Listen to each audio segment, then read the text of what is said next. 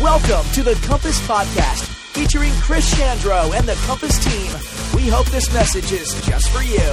Well, hey, thank you for joining me. I am Chris Chandro, the pastor at Compass, and we're going to start today by getting our mental juices flowing a little bit, okay? I want to give you a brain teaser, a little riddle. Okay, so you ready?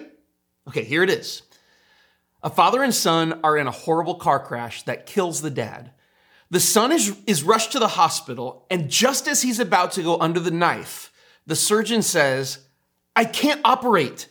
That boy is my son." How is this possible? That's all right. I'm going to give you a few seconds to think about it, so go ahead. Think you got it? Either way, I promise you this. You are definitely in one of three groups right now. Those who have the right answer, those who have the wrong answer, and those who have absolutely no idea. Well, here's the answer. The surgeon is the boy's mother. Now, if you got that right, you are in a surprising minority because on average, only 15% of people get that riddle right. More people guess that the surgeon is a ghost than guess that she's a woman. And interestingly, men and women are equally unable to solve this riddle. And the reason is that there are stubborn gender biases that have been built into our culture that assume doctors are men. And these certainties, they make it almost impossible for us to even consider that anything else could even be true.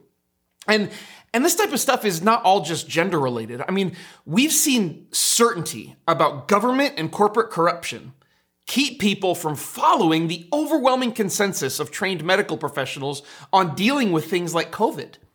We've seen certainty about media bias cause people to ignore demonstrably proven facts simply because those facts were reported on a platform or a media, station that they don't trust.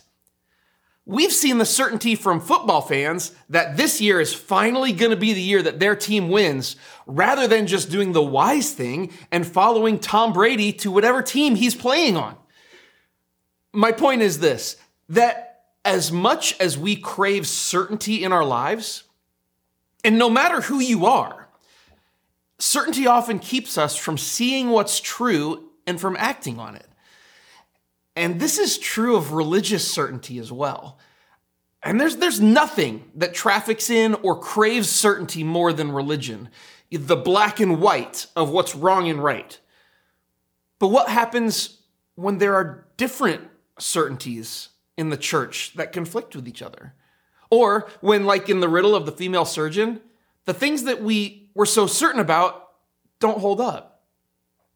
Well, in Matthew chapter 11, Jesus dealt with both doubt and certainty. And in this message series we're in, we've talked about how John the Baptist wrestled with his own doubts about Jesus. We've talked about what happens when Jesus doesn't meet our expectations. And today I want to talk about how certainty actually kept people from seeing who Jesus really was, and the surprising way in which he responded to it. And all of this started when John the Baptist's followers came to ask Jesus if he was really the Messiah they were looking for, because John the Baptist, who sent them, he was having some doubts.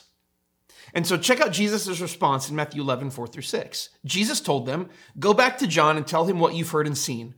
The blind see, the lame walk, those with leprosy are cured, the deaf hear, the dead are raised to life, and the good news is being preached to the poor." And then he added this last line, "God blesses those who do not fall away because of me." Now, this isn't the clearest response to the question. Jesus could have just said, "Yeah, I'm the Messiah, I'm the guy." But he gave this kind of cryptic response. And he answered John's question in this kind of cryptic way when John's followers went back and took it to him. But it does kind of raise the question, why? Well, the story continues in verse 7-8. As John's disciples were leaving, Jesus began to speak to the crowd about John. So after John's disciples leave, they take this cryptic answer that Jesus has given them. Jesus then turns and he addresses the crowd of people that were apparently there the entire time to hear John's disciples ask him if he was the Messiah. And one thing to know about the crowds that flocked to Jesus is that many of them were originally followers of John the Baptist. John himself was a very famous and well-known teacher and prophet who people would travel days and weeks to see because the Jewish people were crushed under this oppressive Roman rule, and they were looking for someone who could give them hope. They were looking for someone who could give them answers. What's going to happen? What should we do? And as a result, John the Baptist had a massive following, at least until he was arrested by Herod, who was the regional king. And he was arrested because John criticized Herod for marrying his brother's wife. And as a result of John's arrest, many of his former followers started following Jesus, looking for the same answers, looking for the same hope and the same guidance on what they should do to be saved from Rome. The story continues in Matthew 11, 7 through 8. As John's disciples were leaving, Jesus began to speak to the crowd around John. What did you go out into the wilderness to see? A reed swayed by the wind? If not, what did you go out to see? A man dressed in fine clothes? No, those who wear fine clothes are in king's palaces. So this is what Jesus is doing. Jesus turns to the people and he asks them about what they expected when they went to see John the Baptist. What did they think they were going to find? What were they looking for? And to get what Jesus is asking, there's something important historically you need to know. Herod was the Jewish king of Judea, even though he was a puppet king who'd been installed by Rome to do what they wanted. And as king, Herod stamped his own coins like these. And on those coins, Herod placed his symbol, a reed like you would find in the Judean wilderness. And everyone who used these coins knew that a reed was Herod's symbol. Now this illuminates what Jesus meant when he asked the people if they were looking for a reed swayed in the wind. He's saying this, he said, when you went looking for help and hope, did you expect someone powerful and connected like Herod? Or were you looking for someone in fancy, expensive clothes, someone who is wealthy and politically connected, the kind of leader who lives in a palace? And the thing is, there were certain people who were looking for that in their Messiah. They did think a Messiah, a Savior, would come like that, wealthy, strong, connected, powerful. But that's not who John's followers were looking for. See, John's followers were certain that the Messiah, their Savior, wouldn't be found in a palace. And Jesus continues. He says this, then what did you go out to see? A prophet? Yes, I tell you, and more than a prophet. This is the one about whom it's written, I will send my messenger ahead of you, who will prepare your way before you. Truly, I tell you, among those born of women, there has not risen anyone greater than John the Baptist. These are like strong words about John, right? That Jesus is saying. Because here's the thing, the people, they were certain that their Savior wouldn't look like a king, but that he would look like an Old Testament prophet, just like John did. And when he's talking to the crowd, Jesus affirms John. He lifts him up, saying how great he is. He even uses Old Testament scriptures to affirm that John is the one who's going to come before the Savior. And the people must have been loving it too, because Jesus seems to be affirming what they were already so certain about. But things get a little more confusing as Jesus continues talking to the crowds in verse 11.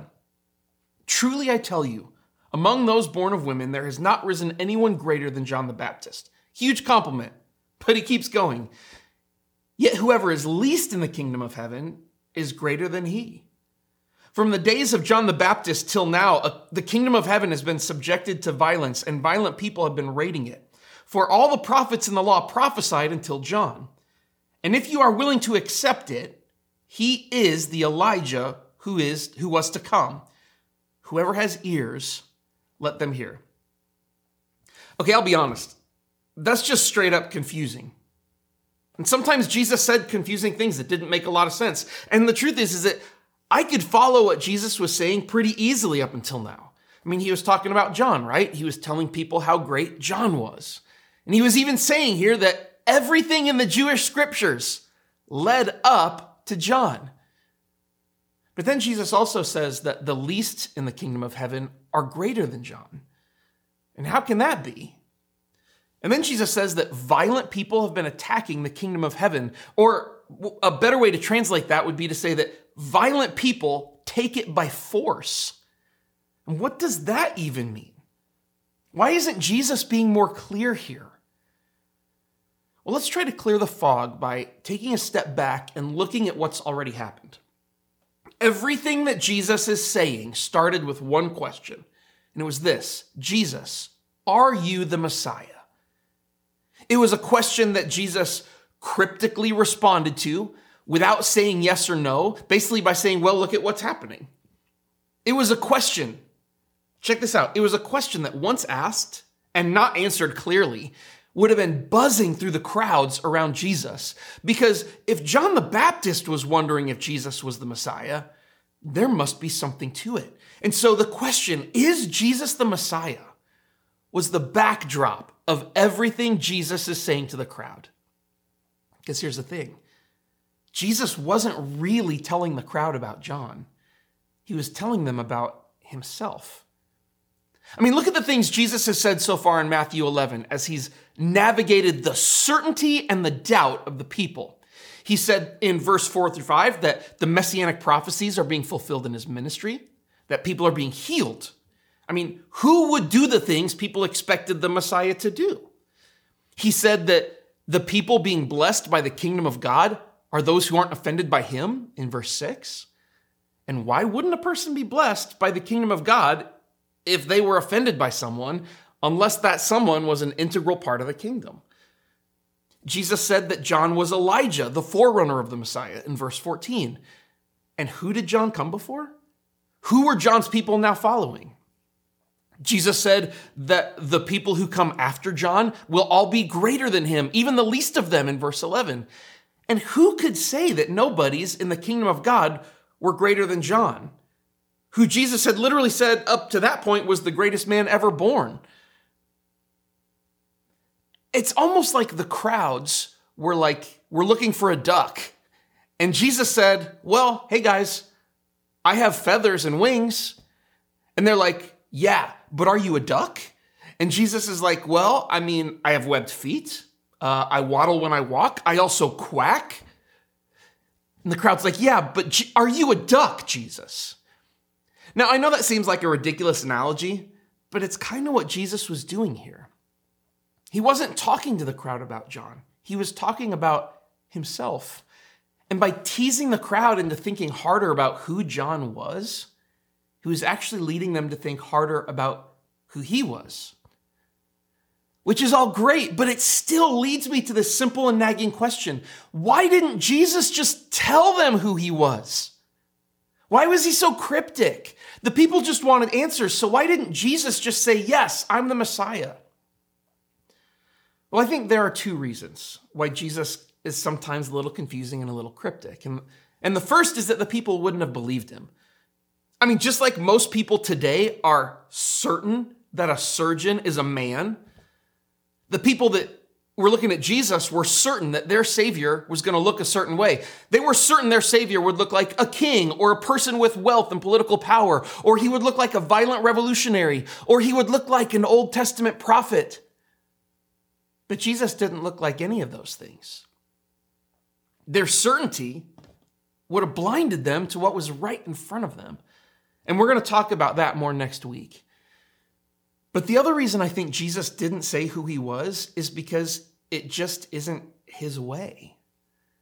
I mean, there were lots of people in Jesus' day who came out and declared that they were the Messiah.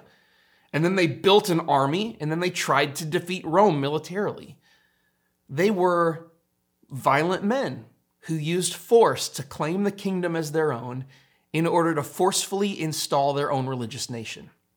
Violent men who thought they could use the kingdom of God as a weapon against their Roman enemies by force and coercion. But that's simply not the way of Jesus.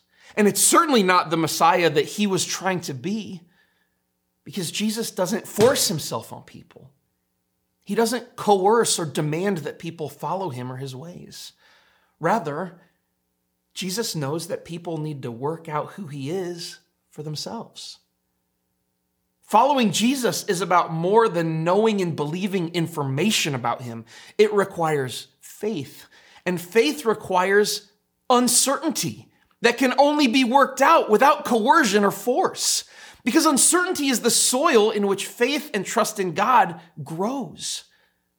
Conversely, religious certainty is the hard ground that makes it hard for seeds of faith to be planted. The reason Jesus created space for people to discover him, rather than just saying who he was up front, is this: faith that is earned is stronger than faith that is given. I mean, look, we've all been handed a faith system, whether it's a religious system or an agnostic or atheistic system. Right or wrong, you were handed certainties by someone else. But we all also have questions, just like the crowds who were looking to Jesus for answers. And our questions are different than theirs. I mean, we aren't asking who the Messiah is, but we still have questions nonetheless. Questions like, is there more to life than this? Do I have a purpose? Does my suffering have meaning? Is death the end? What is the best way to live and be a human being in this world? And can I trust the Bible? We also have smaller questions too, more everyday questions. Will I be able to pay my bills? How do I make my marriage work? Why do I feel anxious and depressed? Is there anything that I can do to make things better? And just like he was with John and the crowds who were looking for answers, Jesus isn't afraid of your doubt and your uncertainty or your questions. Your questions don't make him angry. But the answer you need may not be the answer you expect. The best answer to your question may not be black and white. I mean, think about the riddle I asked at the beginning. If I came up to you and I said, hey, you have implicit gender bias against women, you'd probably be like, excuse me? No, I don't. I think women and men are perfectly equal, jerk. And then you'd probably be perfectly content to never talk to me again.